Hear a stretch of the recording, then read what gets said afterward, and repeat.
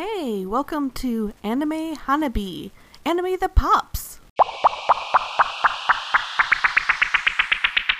You're listening to episode Anime for the Goth in All of Us. Maybe it's the chill in the air. Maybe it's the shorter, darker days of autumn. Maybe it's the spooky spell that Halloween casts over this time of year. But whatever the cause, this is the season that everyone gets in touch with their inner goth. Granted, some never get out of touch, but for everyone else, this is a strange time of year when you find yourself gobbling up more candy than usual. You realize that black really does go with everything, or you go a little heavy on the smoky eyeshadow. Maybe you just can't wait to stab a face into a pumpkin every evening. Of course, how your gothiness develops is different for each person. Is ripped t-shirts, guitar riffs, and devouring evil souls your style? Or maybe your goth is filled with black frilly skirts and heaps of lace, mind-controlling beverages served in bone china teacups, and mysterious manners. Is your gothiness more historic, with elegant robes, forgotten fairy tales, and things inhabiting the shadows? Whatever your personal goth is, there is, of course, an anime to match. You knew I was going to bring it back to anime, right? I have a one-track mind. So here are a few series to fulfill your gothiest cravings. Soul Eater. The only place as Halloween-tastic as Nightmare Before Christmas's Halloween Town is the world of Soul Eater. In Death City, Nevada, Maka is a top student at Death Weapon Meister Academy with her human weapon partner, Soul Eater. She was just about to become an official Meister herself when one little mistake threw a great big black cat into the works. Now Maka has to start from the beginning, feeding 99 evil souls and one witch's soul to Soul Eater, so Maka can be a Meister, and Soul Eater can become the ultimate weapon.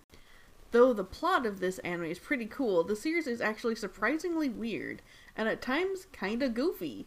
The quirks of the characters in Soul Eater vary from Death the Kid's phobia of asymmetry to Black Star's need to be in the spotlight at all times, no matter what. Even top student Maka has her own issues, which usually end in comically violent ways. All of this energetic craziness is set in a world of dead trees, creepy fortresses, and purple skies with moons that bleed. It's the perfect balance with over-the-top rock star characters, explosive action, and silliness that makes Soul Eater the anime that is such fun. So if you're looking to rock out punk goth style, then this is the anime for you. If your style of gothiness is more lowly, then Shadow House is the anime for you. Set in a secluded and mysterious country estate in the mountains, Shadow House is filled with people that look like 3D shadows and their human twins called living dolls, who work to serve the shadows as their personal maids or butlers. The main character of this series is Emily Ko, a cheerful and energetic maid that eagerly cleans up after her shadow twin Kate. Though she might be a little clumsy, she doesn't let anything get her down. Emily Ko's counterpart is nearly the exact opposite. Kate is cool to the point of being a bit cold at first. She spends her time quietly reading, sipping tea, and observing the mysterious changes in Shadow House. If Kate is a cool-headed worldly detective, then Emily Ko is the spunky small-town hero. If your kind of gothiness craves the traditional, with folk tales and stories told around the fire, or maybe includes a kimono or two, then Tactics is the anime for you. An older anime, Tactics has the same old-world folksy feel as Natsume Yujincho, but with a Taisho twist. It's a fun blend of the ancient meeting the modern, and it has some really traditional Japanese folktales along with a bit of Western cultural occult stuff too. Well, it does take place in the Taisho era. The main character of Tactics is Kantaro Ichinomiya. Much like Natsume, he has been able to see monsters and ghosts since he was a child. Considering that being able to see ghosts and such is a little weird to the average person, Kantaro has been treated pretty badly by the humans around him.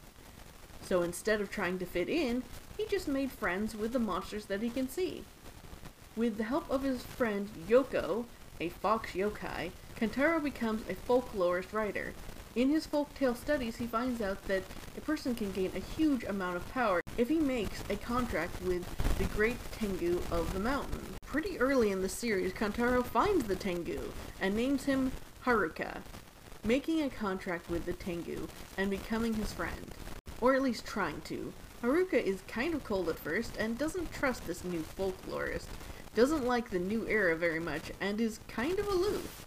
But Haruka seems to be okay with wearing a modern Western style suit. This has been Anime Hanabi. Thank you for listening.